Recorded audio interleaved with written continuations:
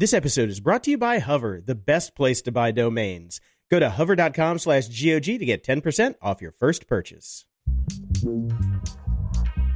Grumpy Old Geeks, a weekly talk show hosted by Brian Schulmeister and Jason DeFilippo, discussing the finer points of what went wrong on the internet and who's to blame.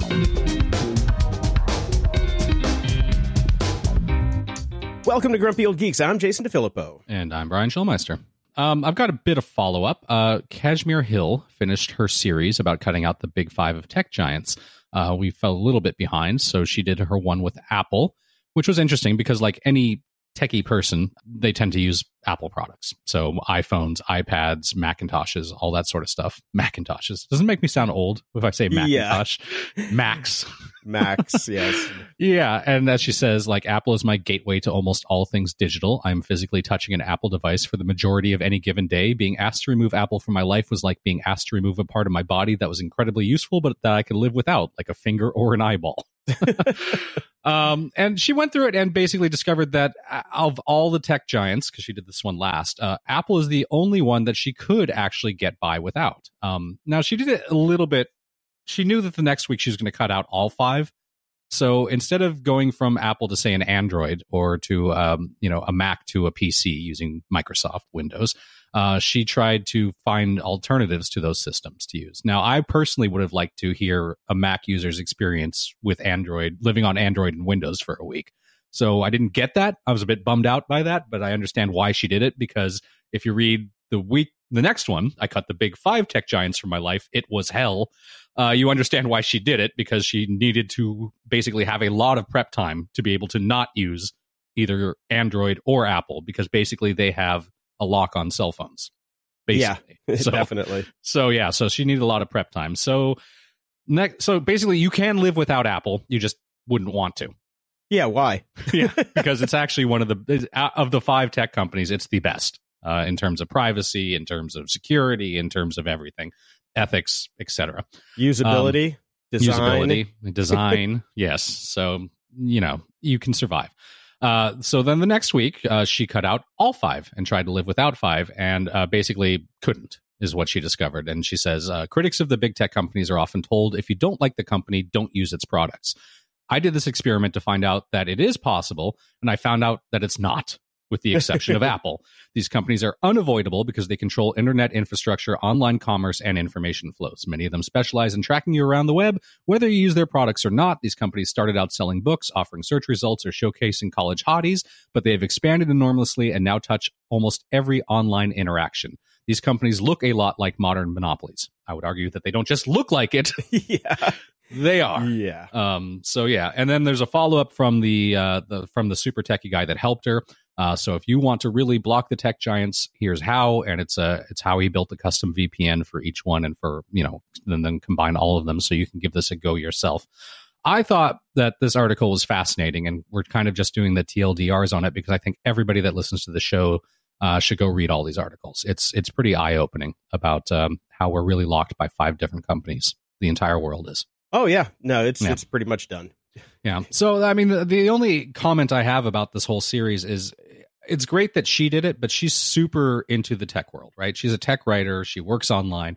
I would love to see follow-ups on this from people of different walks of life, different economic levels, different lifestyles, different jobs. I would love to see how these five companies really affect a wider swath of Americans and even people in the world. So I hope she does continued follow-ups and does something like that, because I think it would be really interesting. I don't think it'll change much because, again, everything is digital now. This is the arguments that we get in with our listeners who don't like us talking politics or whatever. Everything is digital now. So I don't think it's going to change much, whether you're a farmer or an office bee or whatever. But I would be interested to see. Anyways, just me. There you go. I think that, it was a fun experiment. I really like the follow-up on how the guy built all the tools to block them. Mm-hmm. I mean, I understood almost all of it, which was surprising. Very surprising. Because, my IT chops have kind of atrophied over the years. Thank God. Kind of glad for that. Now, I found an article over at e-flux.com, a site that I'd never heard of before. And it's a site about architecture. And it's by Molly Sauter. It's called City Planning Heaven Sent. And it's kind of a follow-up on the Sidewalk project in Toronto. Yeah. And I thought I'd put this in here because you might be moving to Toronto at some point and have to interact with this thing. Now, I don't know if you read the entire thing. It's a very long read. She uses lots of 50-cent words. And as you get to the bottom, my favorite part, though, is thanks, I hate it. And she gives basically a rundown of Toronto's problems as far as just the politics in Toronto goes, but also the fact that, at Google, and not Google per se, because now it's Sidewalk, the whole alphabet thing, yes. How they've just kind of come in, gotten free real estate for the most part, and are running this experiment. And it's not so much this benevolence that they're doing. They're trying to figure out how to get this going and then take it away and replicate it elsewhere. Oh, yeah. But they're just using Toronto as the test bed. And it's interesting how the story has changed when they were somebody went to Sidewalk and asked them to come be part of the project. But over time, Sidewalk has flipped the script and said, oh, we chose Toronto because of A, B, C, and D, when that is, in fact, not the truth at all. And it's a really interesting read. And I think this is going to be a debacle. I really do. It already is. I mean, it's a mess, and people don't want it. Seeing some pushback about this sort of stuff, which is nice. It's kind of like, no, we don't really want Google coming in and redoing our cities. Actually, so yeah. It's gonna be interesting how this plays out in the real world. Is with all of the backlash that we've had with just everything right now, everything tech in general. Yeah. So it's funny that this thing has finally come full circle. It's only taken us 6 years to get people to understand what's been going on. We should have started sooner. In the news,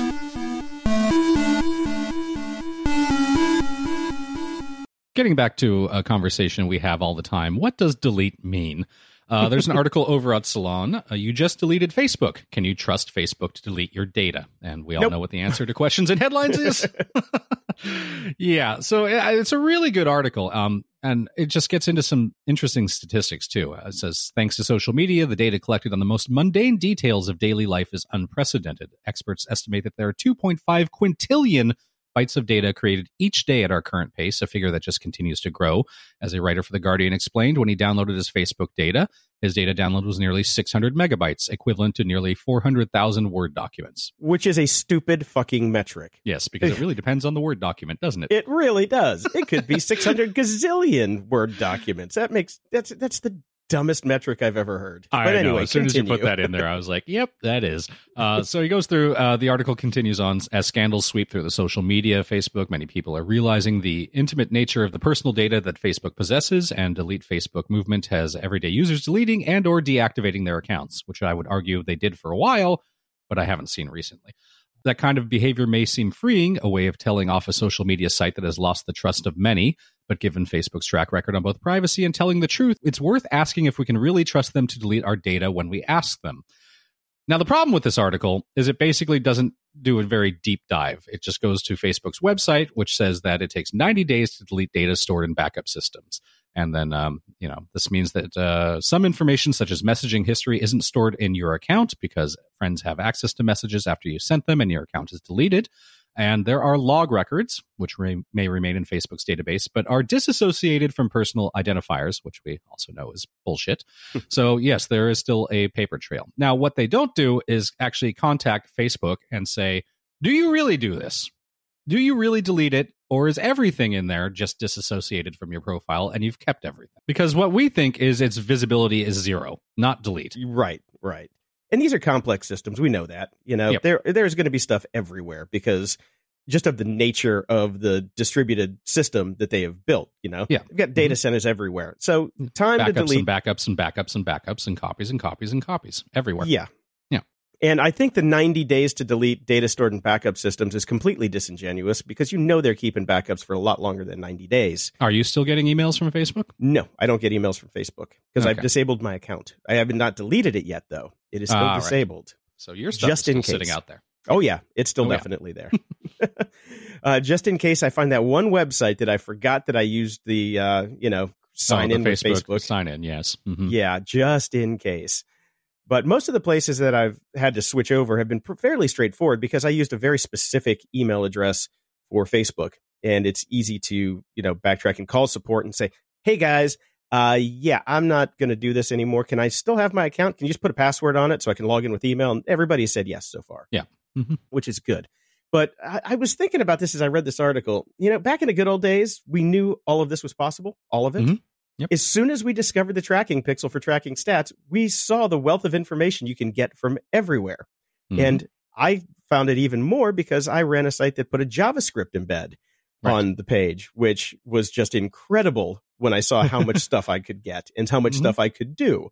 Mm-hmm. And now the difference between us and the people who do these shenanigans, I would only collect the data that we actually needed. Well, but we also we had an ethical understanding between us web devs that the shit was evil, and we didn't want it happening to us.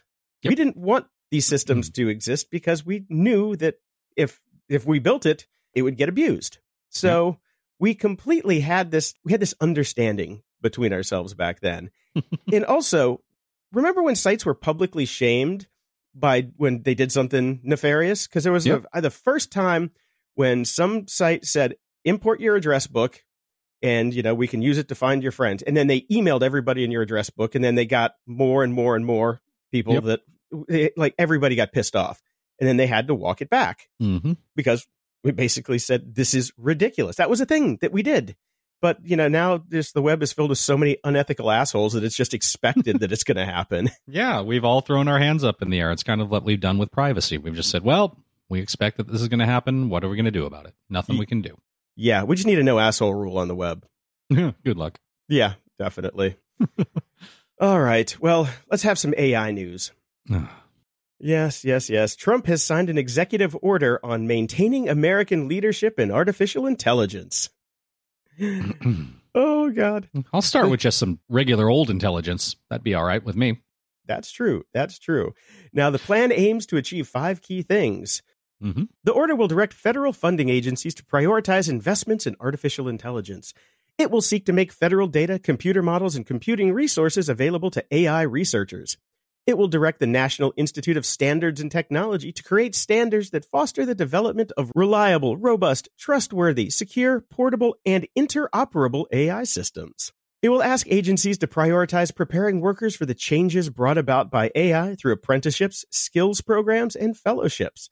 And finally, it will call for a strategy for international collaboration that ensures AI is developed in a way consistent with American values and interests. Okay. You know what is glaringly missing for me here? What? Absolutely anything about ethics. Oh, yes. This is consistent with American values and interests. We don't have ethics. Exactly. This is what is extremely concerning. The fact that you could have this broad plan where you're trying to get a bunch of funding and you're trying to push everything forward, and not one of the points really has anything to do with being careful and being ethical about how we push forward with this. Not one. No, not at all. And we're just finding out that with 15 years of Facebook, we're just seeing what it has done to society now. How long is it going to take for the AI stuff to come in and we figure out, that was even worse. Oops. Oops. Can we walk this back? Nope. Too late. Hello, Skynet. Nice to meet you. And there's a Wired opinion piece that I came across, which I loved. It's by Yael Eisenstadt, who I've never heard of, but used to work at Facebook. Also used to work at the CIA, which is pretty cool. And he wrote a piece called The Real Reason Tech Struggles with Algorithmic Bias. Mm-hmm. And it's talking about how basically our brains don't work the way that we think they do, because we all know about cognitive biases who listen to some of the podcasts that we listen to. And the people who are building this crap up in Silicon Valley do the barest of minimum to try and take out bias because they don't understand bias.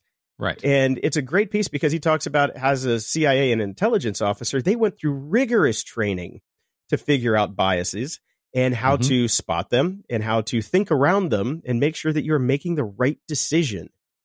And he's just like, this is never going to work. These people are untrained. They have no idea what they're doing.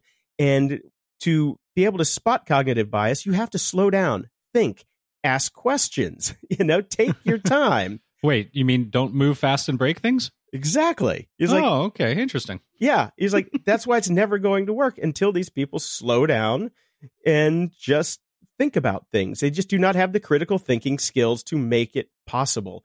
So without that, it ain't never going to happen. And it's going to be bias all the way down. Great. Yep. Well worth a read, though. Yep, well worth the read. Some more pushback happening over against Airbnb. I figured this was fitting for a show that will be coming out on Valentine's Day. The city of light and love, Paris, has warned Airbnb. Airbnb did not listen, and now Paris is taking action. The mayor of Paris, Anne Hidalgo, told the JDD that the city is suing the company for 1,010 illegal listings. The fine could be worth as much as $14.2 million. Based on current legislation, you can't rent an apartment for more than 120 days a year. If you want to rent an apartment on Airbnb in Paris, you have to register your apartment with the city. The city then gives you an ID number so they can track how many nights you're listing your apartment on Airbnb, which makes sense to all of us. We're fine with this. That's great. Except many listings don't have that ID number. They flagged around, 1,000 apartments back in December 2017. And said Airbnb was shockingly dragging its feet and not doing much about it. They have no incentive to comply, as hosts are responsible for their own listings. The "we're just a platform" excuse. Yep. Here it goes again. Here it goes again. Now, thanks to a new law, the responsibility is now shared between the hosts and the platform. So you are not just a platform anymore. The city of Paris can now fine Airbnb for all those illegal listings up to £12,500 per listing, or euros per listing. Jesus, I'm so behind still with money. Airbnb has been putting too much pressure on the housing market, according to the mayor. She thinks that 65,000 apartments are now reserved for Airbnb in Paris alone, which is staggering. In some areas, it has become quite hard to find an apartment because of that. Local shops also suffer. This is the trickle-down effect, unintended consequences, because tourists have completely different needs than people that live in the neighborhood. So here we go. Go Paris. All right. Good luck. Yeah. Good luck. Yeah. I haven't been to Paris in 20 years, and I don't think I ever want to go back.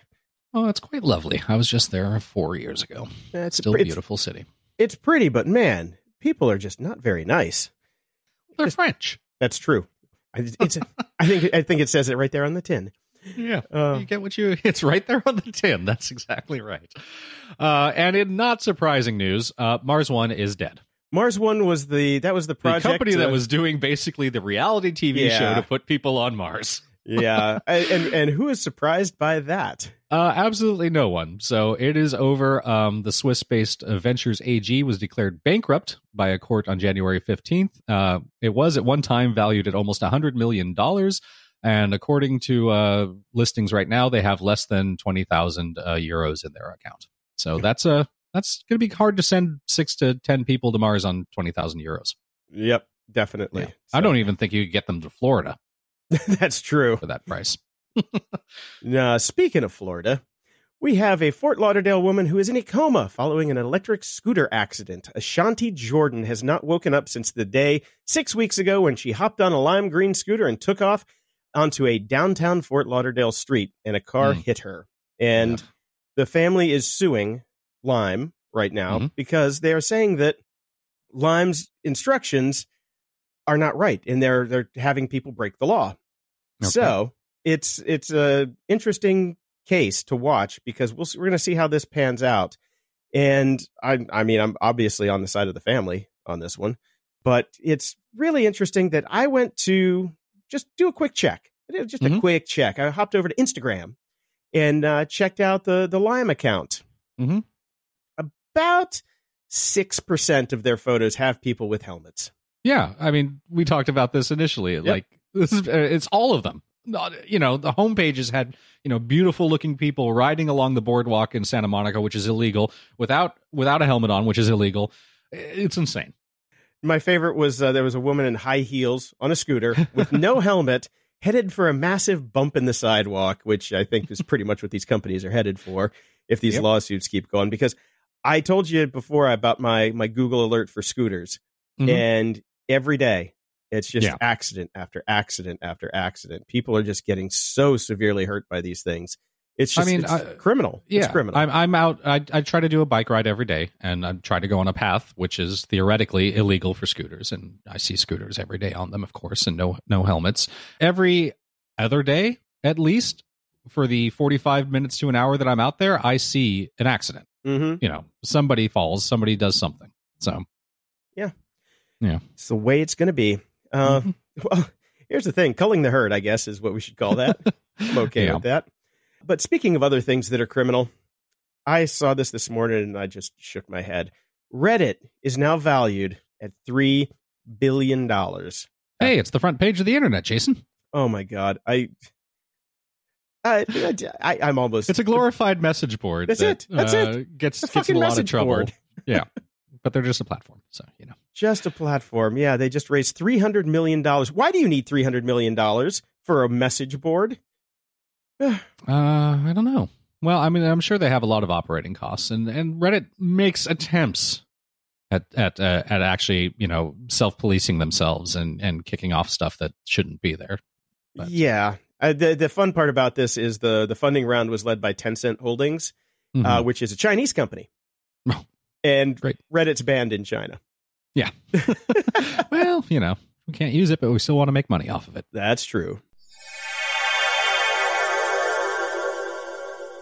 This episode of Grumpy Old Geeks is brought to you by Hover, our favorite domain registrar in the world. I've been buying and selling domains for well over 20 years, and never before has there been a service like Hover. There have been a lot of services that are unlike Hover, that are miserable to use, terrible interfaces, millions of upsells, terrible customer support. Hover is everything that those guys are not. They have no upsells and a super clean interface, which is just gold when you're trying to buy a domain. And they have the best-in-class customer support team. I've had to call them twice when something got locked from another registrar, and they answered the phone and got me fixed up in no time flat. And they've got this Hover Connect feature that allows you to connect your domain name to many website builders with just a few simple clicks. They have free Whois privacy built right in for qualifying domains. And it is just an amazing service. They've got over 400 plus domain name extensions to choose from, including all the classics, but tons of fun new ones. I got a .productions, I got a .coach, I got a .me from them. I've got everything but a .ninja. I'm not going to buy a .ninja, but it's amazing. I love Hover. I've used them since like the day that they started. So if you need a domain, and everybody does, don't fool yourself. Everybody needs their own domain. So go check out Hover. They are amazing. So to get started today, go over to hover.com/GOG and get 10% off your first purchase. That's hover.com/GOG to get your awesome domain today and get 10% off your first purchase. And we would like to thank Hover for supporting our show.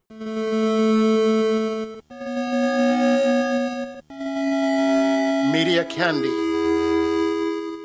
A friend of the show, Mike, sent me a text saying, I need to go watch this documentary right now. It's called Generation Wealth, and it is on Amazon Prime. It's by a woman, Lauren Greenfield, who is a photographer who kind of grew up in L.A., and she kind of niched herself as she shot the super wealthy.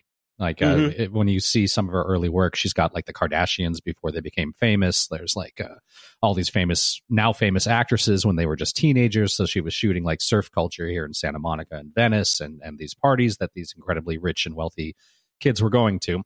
So she's now made a documentary, and I'm just going to read the actual blurb about it. Lauren Greenfield's postcard from the edge of the American empire captures a portrait of a materialistic, workaholic, image-obsessed culture. Simultaneously autobiographical and historical essay, this film bears witness to the global boom-bust economy, the corrupted American dream, and the personal costs of late-stage capitalism, narcissism, and greed. And talk about doing what it says on the tin. Boy, this is really good. I really recommend that everybody watch this. It is depressing as all fuck. I figured that was coming. Yeah, it is. It's just, and what's weird about it is because she's been doing this for so long, you kind of see Instagram culture before there was even Instagram. Okay. Like she definitely shoots all this stuff, and you can just see where we're headed and how we all became these incredibly narcissistic, rich little shit kids. And now all of our society is that. And she kind of gets into that a little bit too, because it gets into how the keeping up with the Joneses is happening now with your Instagram and social media life, and how we're all trying to be these people that we can't be and we can't afford to be. And we're, people are just blowing out savings and not saving any money and going crazy and spending money on shit that doesn't matter and not taking care of the shit that does. And it's just sad. It really is, but it makes you think, and pour yourself a glass of wine, watch this, and weep. I watched the trailer last night, and I was like, oh, if it wasn't because I was up till 11 prepping the show, which means because I usually go to bed at 8, so I was way past my bedtime already, and I was like, man, I really want to watch this, but no, couldn't do it. But yeah, the trailer alone is like, oh crap, this does not look like it's going to be a happy, fun show to watch. It is not, but there are glimmers of hope, and you kind of see how she's dealt with that in her own life, and she's got her kids, and how she's trying to deal with it with her kids, and it's interesting. It is definitely very, very thought provoking, especially for the life that we have currently set for ourselves right now. All right. Well, I'll check it out. It's in the queue. It's in the queue. And then taking a step backwards, this also made me feel sad, but in a different way. I've been listening to the Clear and Vivid with Alan Alda podcast, and he had the actors from MASH on talking about how MASH changed our lives. So it was Alan Alda, Loretta Swit, Jamie Farr, Mike Farrell, and Gary Berghoff that were on, because sadly, that's all that's left. Oh man, yeah, from the cast, from at least the major players. So, it was a wonderful discussion. My gosh, they're just still funny and get along, and the reminiscing was amazing. It was, if you were a fan of MASH, you need to listen to this podcast, and it is probably honestly the last time that they'll all be together in a public forum. They're all good friends with each other, but I don't see them doing anything like this ever again. So. I'm definitely going to check that one out. I was a huge MASH fan. I still watch it. It was coming on when I was back in Chicago. It would come on at like 10 at night, and I'd just be sitting there with a glass of wine and watch the old episodes. And it was a fantastic show. So well written. Yeah, so and actually, I really kind of wanted to go back and start watching it from the very beginning, but it's only on Hulu, and that's the one service I don't have. So, so I can grab bits and pieces here and there. Obviously, it's on every channel known to man, but they're never shown in order in syndication, which sucks. Yeah, that was really the crappy part. I like, you'd be watching one time and it would have one cast, and then you'd watch it the next night and it would have a completely different cast. It's like, oh man. Yeah. So there you go. We have some news in the podcasting world. Current and former Adam Carolla newsgirls Gina Grad and Teresa Strasser are launching their own podcast together, which I'm kind of excited about. I loved Teresa Strasser when she was on the show, and I like Gina Grad on the show now. In fact, I'm actually happy that Carolla has split his podcast into 2 parts, because I basically skip the first hour unless there's a guest I like, and only listen to the beginning of the second hour because it's the news with Gina Grad. So you go. So they're going to start, of course, on podcast 1, Pod Soup with Gina and Teresa, and it's kind of unclear as to what exactly they're going to be talking about, but I don't care because I like both of them and I think it'll be funny. Cool. I'll definitely check that out. And if you're missing out on the news girl in the middle, Allison Rosen, she does have her own podcast, which I never really got into. But she has started up a second podcast called Childish with comedian Greg Fitzsimmons. Greg has some older kids, and Allison Rosen has I believe, 2-year-old and is pregnant again. So not for you, Jason, but if you've got kids, I've enjoyed it. It's quite funny. Okay. Yep. I'll be passing on that one. Yeah, I figured. And we got some feedback last week on Deadly Class from, I can't remember who wrote in. Friend of the show, Patrick. All right. Patrick said, oh, man, it kind of went to shit in episode 2. I wholeheartedly disagree. I finally went back and I could watch it when the volume was normal, like not late at night. And because I was sick and I had all this stuff that was piled up on the DVR, so I powered through it. Right. And I watched up to episode 4. And I like the show. I really got no problem with it. I think it's fun. It's popcorn. It's like, assassin popcorn. Right. So, all in all, I think it's actually a pretty enjoyable watch. It's one of my, it's just on at night, and if I've got time, I'll watch it. I'm not going to go super far out of my way, but it was nice to see that it was on the DVR, and I checked it out. I liked it. Excellent. And since I was sick, I had to break my rule because I'm just stuck in bed with, piles of Kleenex everywhere. So I powered through the rest of The Punisher season 2. Thoroughly enjoyed it. Excellent. I have not been watching that because while I have not been sick, my kid has been. And that just means he ends up having to come out of his room at night. And I don't want the ultraviolence on the TV when he's coming out. Yeah, so I will get to it when he's feeling better and sleeping through the night again. Yeah, because it's interesting because they have two parallel storylines going on. Mm-hmm. And I think they wrapped it up pretty well. I think they did a pretty good job because, we're not getting Punisher season 3. No, it's not going to happen. It's not coming back. Mm-hmm. So I think we're just going to have to, wait for the next Jessica Jones, and then that's pretty much going to be the last of the Marvel on Netflix. So yep, and they'll probably all get rebooted eventually. I doubt they'll come back with the same cast. That would be silly if they didn't. Disney has a gold mine right there, so hopefully they can make the deal and get these things back on track on Disney's platform, which then we will, have to go steal. To pay for. Yeah, well, you could pay for it. Although, Disney's streaming channel is probably going to be not bad. It might be worth it for sure. Look, they're going to have a ton of content. They've got all the Star Wars stuff. They've got all the Marvel stuff. They've got their own properties, which Pixar, et cetera, et cetera. And, kids programming, you can't beat it. So for me, paying for Disney is going to be a no-brainer, sadly. Yep, I wholeheartedly agree there. So just tell me how it goes. I'll give you my password. Oh, yeah. Thanks. Appreciate it. Appreciate. Star Trek Discovery's been killing it, too. I'm really digging the show. Yeah. And now that I have my CBS All Access pass, there's some good stuff on there that I've actually found. I've been going back to watching old episodes of Survivor every now and again, just to put it in the background to have noise. I remember when that show was fun. Sadly, it's not anymore. I was never a fan. Oh, I've seen almost every season. It's crazy. At the library. So the other week, I finished John 12 Hawks' Traveler, the first book in the trilogy. And as I was getting ready to get the second one, I found that he had written basically a short essay called How to Free Your Mind in the Trump Era. Oh, okay. So if you've been having issues with Trump, best thing is it's completely free for Kindle. It is $0.00. Nice. I will download that now.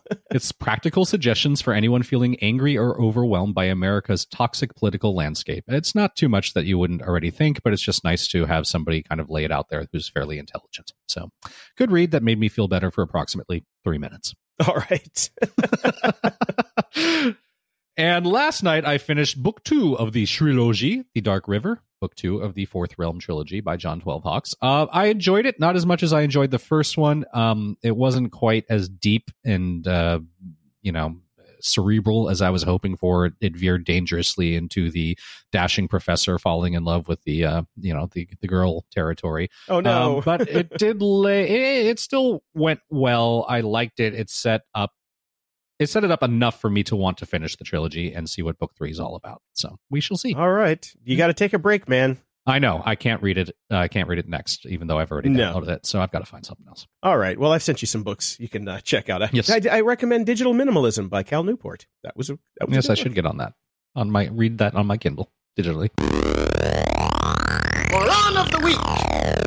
Moron of the week. Oh, gosh. How long have we been talking about distributed shared Excel spreadsheets? Quite a while. AKA the blockchain. Yeah, I think pretty much since they started. Yes. So there's this great article over on Slate by Kevin Werbach, who apparently is your friend. Yeah. As you've put in the show notes. I've known Kevin for years, well over a decade. Yeah. Okay. So he's written a book called The Blockchain and the New Architecture of Trust. And this is basically, snippets from it to get you to read the book. But I thought it was fantastic because, as he says here, blockchain technology isn't as widely used as it could be, largely because blockchain users don't trust one another, as research shows. Business leaders and regular people are also slow to adapt blockchain-based systems because they fear potential government regulations might require them to make expensive or difficult changes in the future. Good bet, because, we need regulations. Mm-hmm. Mistrust and regulatory uncertainty are strange problems for blockchain technology to have, though. The first widely adopted blockchain, Bitcoin, was expressly created to allow financial transactions without relying on trust or on governments overseeing the currency, which we found out people don't trust because we want someone regulating and tracking and overseeing things because people suck and we don't trust other people. Correct, Mundo. Yeah, so blockchain, as it turns out, doesn't herald the end of the need for trust. Most people will want laws and regulations to help make blockchain-based systems trustworthy. If people trust blockchain systems, they'll use them. That's the only way they'll see mass market adoption. I think we've been saying that since day one. Pretty much. Now, The thing about this use of blockchain is just specifically for cryptocurrency, right? not just for the tracking of other things. Basically any, But I mean, anything, obviously if it's an internal business to business thing, that's a completely different story, but any public facing blockchain, I suppose. Okay. That was the distinction I was hoping to make there, because it still seems like, supply chain management with blockchain is a really good idea. Oh, yeah, of course it is. That sort of stuff makes complete sense. But when we're talking about, the layperson and, anybody putting your trust in some weird blockchain system. In fact, I forgot to put the story in here because it was going to go with it too. Some idiot has put child porn in the blockchain and nobody can figure out how to get it out. I was just about to mention that. Yeah, that's been around for a while because you can have additions on to, the actual transactions, and people are putting there's child porn inside of Bitcoin. Yes, because people suck. So I thought we had this conversation about this exact thing, because it's like anybody who is trading in Bitcoin now is also trading in child pornography. So can you just arrest everyone? And how do you fix that? Can you fix that? Can you fix it? Yeah. I'm thinking no. I think you're stuck. I'm thinking no. So even a hard fork isn't going to fix that. Nope. You're forked. Feedback loop. We've got some new Patreon subscribers, Ivan and Kevin, and Derek, who also writes in, "Hey Grumps, I run a page on Facebook for editors to find work, find help, and sell hardware. I have 13,588 members right now, and I don't want to lose the page and what the page represents. I've used PHP, BB, and other message boards in the past, but is there a better solution?" Well, PHPB is not a solution for anything unless you want to get hacked. That was always a horrible one. Oh, that's so many holes. I haven't done anything with a message board online for a client in ages, but there are tons out there, and some of them are pretty secure. You might even want to look at just using one of the Facebook replacement things out there and set up your own. What was the really good one called, or at least the decent one? I can't remember. Well, I mean, there's nothing really that great. Diaspora was there's nothing out great there. Diaspora, yeah, and but I'm not sure anymore. I have not used bulletin board software in so long. There was one called SMF that I really liked. That was the last one that I used. I don't know. Simple Machines is what it was basically called. And they were great at the time. I can't vouch for if they've kept up with stuff, but they were always really good at releasing patches and making it as secure as possible. So I really liked that one back in the day. So you might want to do your research and due diligence on that one. Also tell your 13,588 people to listen to our show. Yeah, definitely. Seriously. There was also BuddyPress for WordPress that I've used.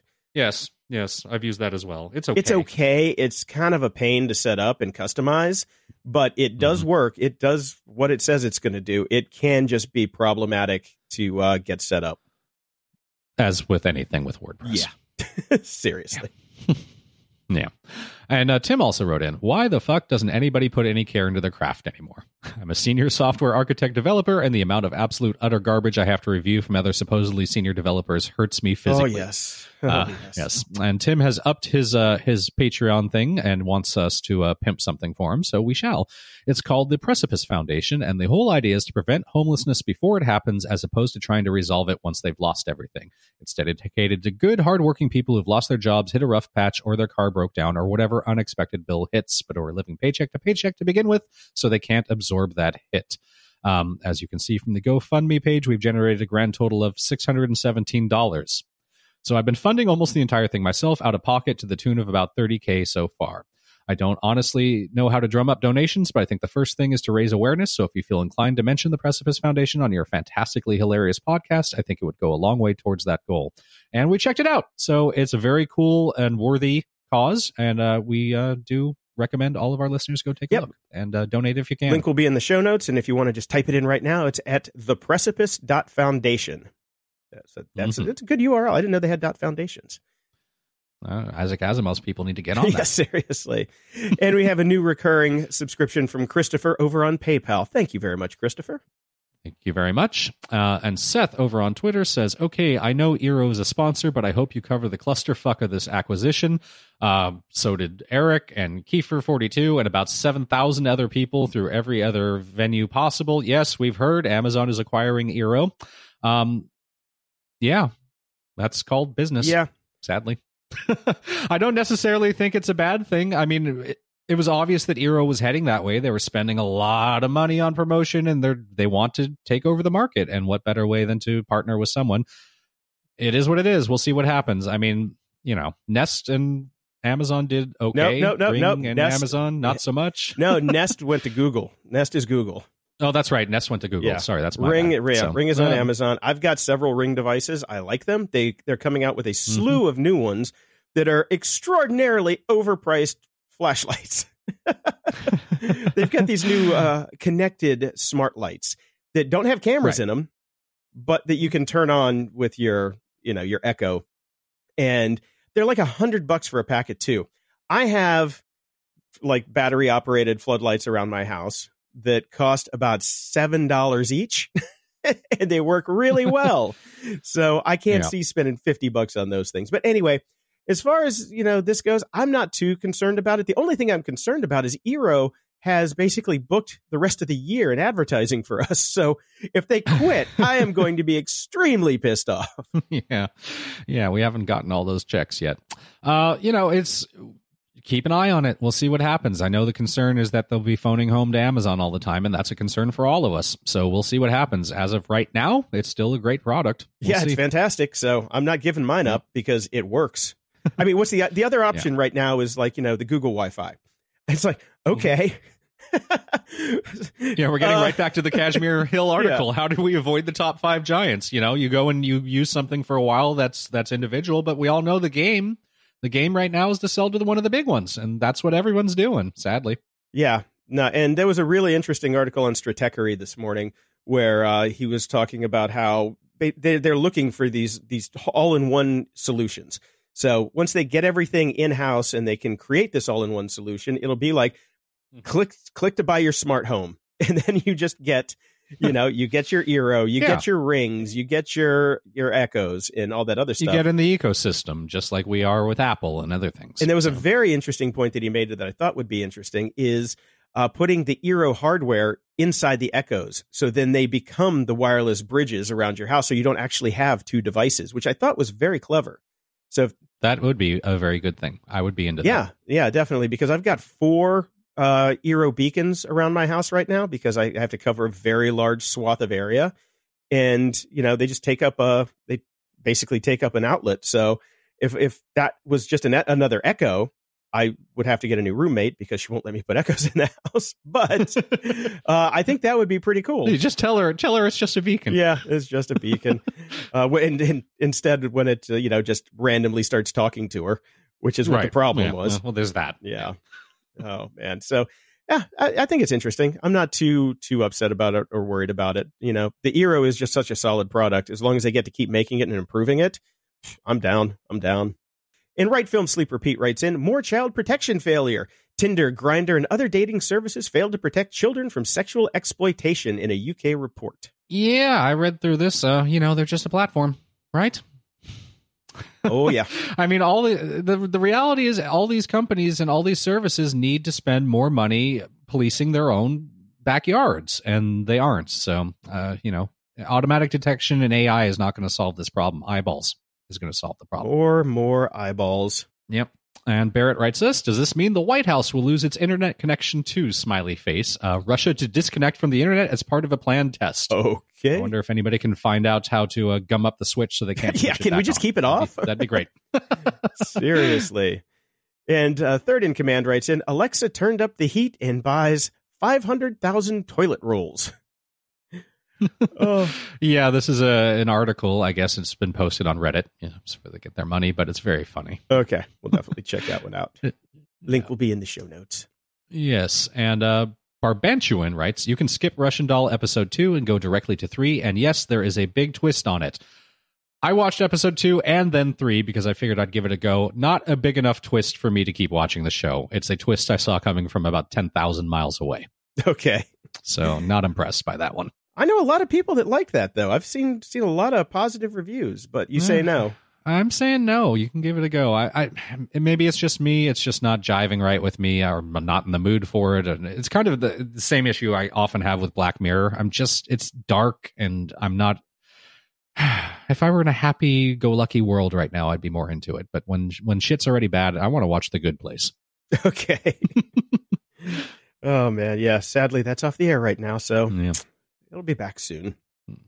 And over at GOG.show, Phil writes in, Hey, geeks. First off, love the show. Always great to have you two going back and forth in my head during the workday. Love it. If you guys could erase one internet or tech oopsie from history, what would it be?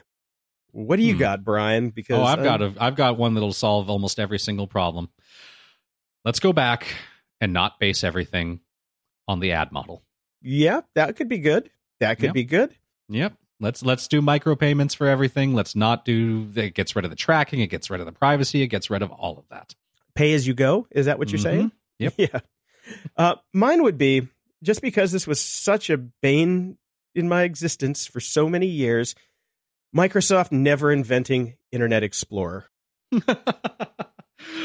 Well, imagine a world where you had independent browser companies that you paid for. Remember, you used to have to. It was $50 to buy Navigator. Right. It was a paid browser. Imagine that nobody made a browser for free. Well, it looks like we're kind of coming from the same point where maybe everything shouldn't have been free. Yeah, I really think I really am down with that. Yep. Yeah. The other thing would be cross-site scripting, not being allowed to put somebody else's images or JavaScript on your site. Everything has to come from your server. That would be another big one. If you could lock that down, that would stop all the tracking. Period. That would be it. No cross-site link. I mean, you can link, but you cannot embed something in a page that comes from a domain that is not one that you own, from the top level down. Right. That's it. Okay. Two good ones there. Donovan writes us, you guys talked about Slack going public and that maybe it's time to think about other options, anticipating that eventually things will go to shit. If you like Slack, there's an open source alternative called Mattermost that should feel very familiar. It's self-hosted, and I'm kind of just assuming one of you would be able to set that up. Well, we're both trying to get rid of servers. So, but if you would rather someone else do it, I'm happy to help. Well, thank you, Donovan. Okay, and the next one comes from Johannes. Hi, Grumps. If you want to jump off the Slack wagon before they go public, check out Zulip Chat.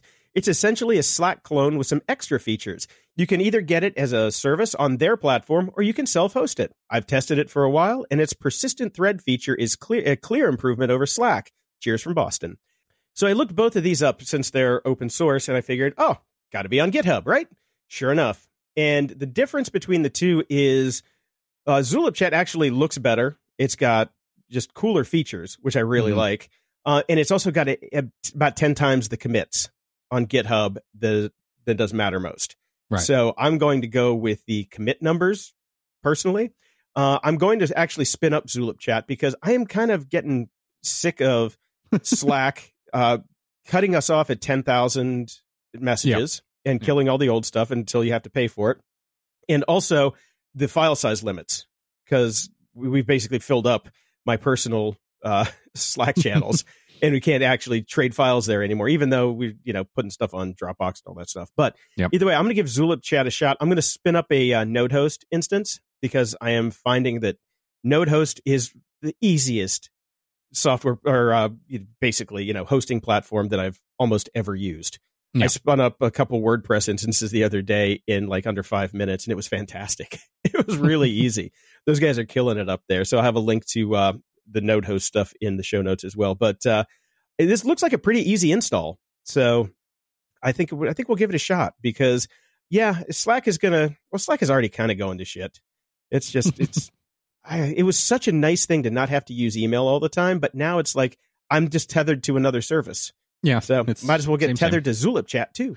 But I can have it at least then if it's self-hosted, I can spend like, $10 a month on a NodeHost instance, like a decent sized NodeHost instance, own everything instead of paying per user, which is the problem with Slack.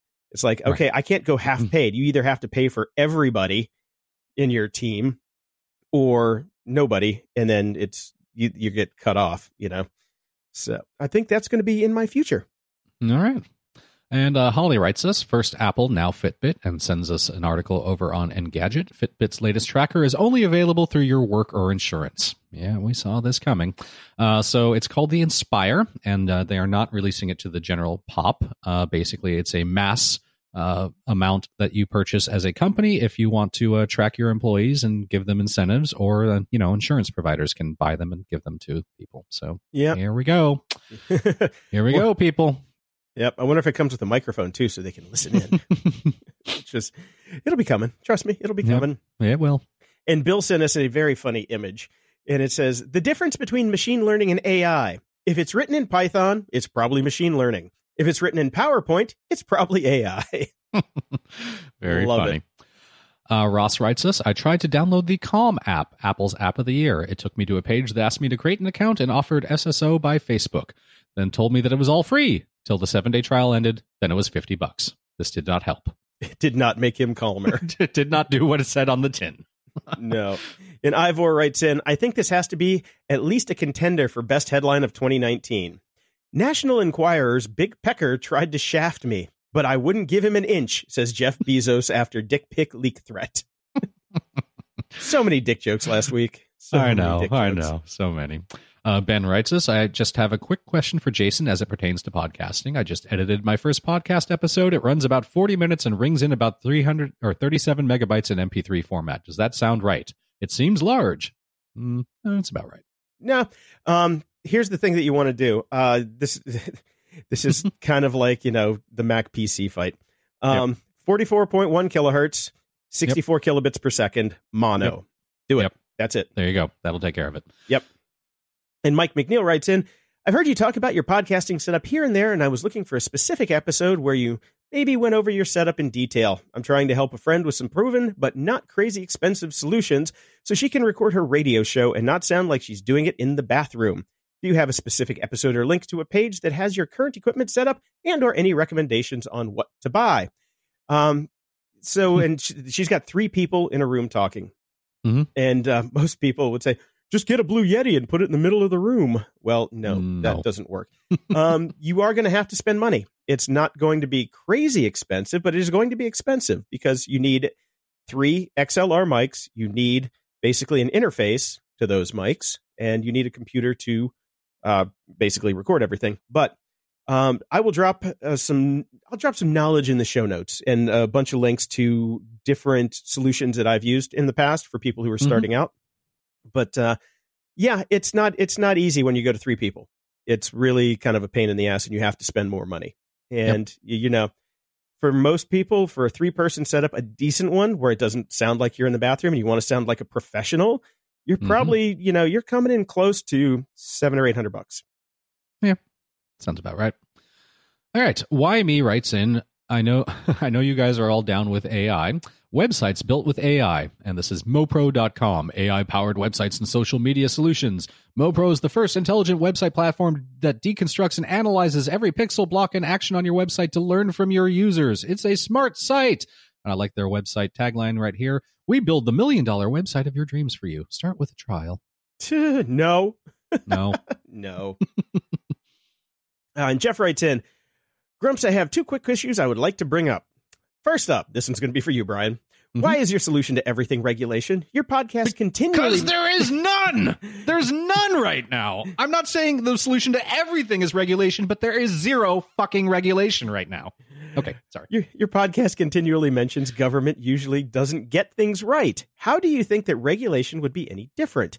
The third-party ideas are good, but anything short of that is not going to meet even your expectations. So...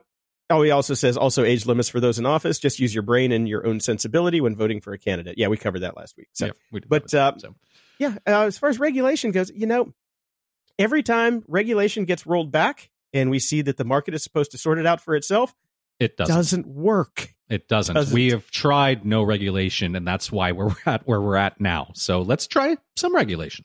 It may be shit. It may be inefficient, but it's better than what we got now. My roommate works in real estate. And it is one of the most highly regulated industries out there because there are so many shady people in real estate. And, you have to go by the letter of the law. There are, people who are looking at this stuff day in, day out. There are lawyers that are looking at all of these deals to make sure that people are going by the letter of the law. And you know what it does? It keeps people safe from getting the shaft. So, this whole free market will sort it out. Yeah. How's that working with your ISP? How's that working with your ISP? It's not working with anything. Let's be real. We've been deregulating for years, and it's just things are not good. So, anyways. And he also says, why even mention the Ted Bundy Netflix show? I know it's pop culture, but to popularize someone who committed atrocious acts is very misguided. No, it's not misguided. It was a very good show, and it was very informative. And I learned a lot about sociopaths. and how to actually look out for them. No, it's a fantastic show. I'm not going to apologize for watching something and saying that I liked it. You know, It's not Fair like enough. It's like saying, oh, hey, you talked about Saving Private Ryan. That means you love Hitler. No, it doesn't. It doesn't mean I like Ted Bundy. I liked the show. That's all. Okay. Fair enough. Over at iTunes, we got a 5-star rating from Strez Technoid. My meager payment and indignant review. So smile. Would have rated the show at 6 stars, less 1 star, as I had to leave a snarky remark comment. Consider a 5 of 6 next gen and a meat space score of 4.755. Guess I will just have to go to the website. What is the address again? GOG.show. Knowing you both sci-fi buffs fanboys, I guess I am older than both of you as I predate your cultural linkage by way of Lost in Space. Ginger was hot. Sorry I couldn't feed the collective kitty or Jason's dogs as I'm snowed in this year and NASA won't fly me out. Well, thank you very much for those 5 stars and whatever the math is on the other ones. Yeah. And Grumpy Designer writes in, keep up the grumpy. It's refreshing to catch up with you guys twice a week on the absurd events that unfold. There's never a shortage of stupidness in our society today. Highly recommended show. Well, that never having a lack of stupidness is pretty much what keeps us on the air. So appreciate it. Preach. Is Hidkov writes from the Russian Federation. Thank you from Mother Russia. You probably won't be hearing this since Russia shut off their internet, right? So we'll see. I'm from Russia and listened to you since last summer. So great podcast with clear, honest, pessimistic view on present and future of tech. P.S. Interesting. If I start supporting you on Patreon, can it trigger some investigation? Like Russians support these grumpy guys. Why? Because they are demonizing Facebook and it helps hiding intervention. Looks like part of a big game. Nice. Well, thank you. How about we try it? Let's see. Yeah, let's try. Go for it. Give us some rubles. Give us some rubles on Patreon, and we'll let you know if we're having to do shows from Gitmo. Russia Fire writes in 5 stars. A great start to my Monday. You guys are the best. I usually get a good laugh from Brian and Jason. You are the best tech podcast since the old Maximum PC No BS podcast from back in 2007 and 2008. Wow, that was a long time ago. You really opened my eyes about security and the whole Facebook fiasco and have even inspired me to do my very own podcast, albeit on a completely different subject, cars. Thanks, guys, and keep it up. Well, good luck with the podcast, man. Yep. And Randy2 Kuilo writes in, funny, informative, and grumpy. I've been listening for years now, and I figured I'd leave a review. I guess I like the show. They help me catch up with the news and give me a chuckle. Keep up the good work. Thank you. I'm glad we can give you a chuckle. And Faithful Heretic writes in with another 5 stars. Aerobics replacement. Between cheering them on for being brilliant and screaming that they're idiots, I certainly get a workout each week. But through it all, they never fail to make me think. So thank you. Now get off my lawn. Just stay grumpy while you do. Well, thank you. See, that's part of our charm is that we don't always have to be right. And still people are entertained. Yes.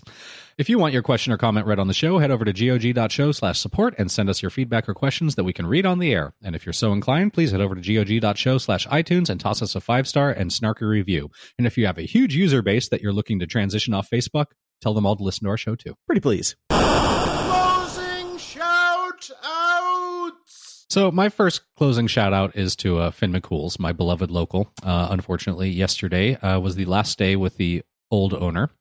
I would say that's actually a good thing because she really stopped putting money into the place about 10 years ago, and it desperately needs an overhaul. But there's a lot of concern for the staff and the locals about how it's going to change. And it's just a big transition. Like 20 years I've been going to that place, and it will no longer have the name Finn McCool's. And what? Change will happen. No. Yeah. It will still be an Irish-themed bar. We know that. And we know that most of the staff is staying on, at least at the beginning. They will be sad to see people go because that just happens. I mean, it always does. So we'll see what happens, but fond farewell to Finns. And related. Hang on, that makes me. I got some follow up on that real quick. That makes me sad. Our show was born at Finn McCool's. It started with me and you sitting around getting hammered, just bitching about the world, and then we decided to do the show, sitting at the back, having a sandwich, drinking a beer at Finn's. And we even did some meetups for show fans at Finn's. This makes me very sad. Yeah, it is definitely the end of an era. And continuing with that theme, my ex-business partner, well, I guess still current, but we haven't really done any work together in a while, Wendy Marvel has left Santa Monica and Venice. She's been living in the place that we moved into 20 years ago when we first came out here and started our company. And that has ended as well. So some big transitions happened just yesterday. Wendy actually turned over her keys, and her boyfriend Mark got in the car and are headed to upstate New York. So 20 years ago, I moved to this area, started a company, and started going to Finn's. And as of yesterday, the place that I moved into, the person I moved here with, and has left, and my bar has gone away. Oh, man. Jeez. Oh, Wendy didn't even say goodbye. It's Wendy. That's true. She couldn't organize anything. That's true. It was all too scattered. So she'll be back and forth anyways. She always is. And she's still got a storage unit full of shit here that I have to go deal with. So she'll be back. Oh, man. I did see that they used Pods to move, which I highly recommend. Yes. Pods is fantastic. Yeah. They were the greatest thing when I had to move to California. But I didn't know she was still in that place. I missed that place. It was... Yeah. Many a party we had there. Yes. I remember waking up one day and I couldn't find a sock. Like, where'd my sock go? It's probably in the pod. Yeah, it could be in the pod. Well, until next time, I'm Jason DeFilippo. And I'm Brian Schulmeister. Thanks for listening to Grumpy Old Geeks. To support the show and keep us on the air, go to patreon.com/GOG. Toss us $1 a month and we'll love you forever. If you'd like to give a one-time or recurring donation, go to GOG.show and click the PayPal button in the sidebar. Show notes for this episode are at GOG.show/320. From there, you can find links to old episodes, leave feedback, ask questions, and get links to stuff we like. Stay grumpy.